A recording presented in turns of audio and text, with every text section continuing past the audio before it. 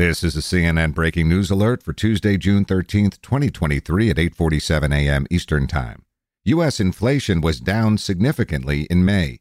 Consumer prices last month rose at the lowest annual pace since March 2021, according to fresh data released today by the Bureau of Labor Statistics. The Consumer Price Index increased 4% for the year ending in May. That represents a sharp pullback from April's 4.9% and is slightly below economists' expectations for a 4.1% gain, according to Refinitiv. For more CNN audio news, go to cnn.com/audio, cnn.com, or the CNN app.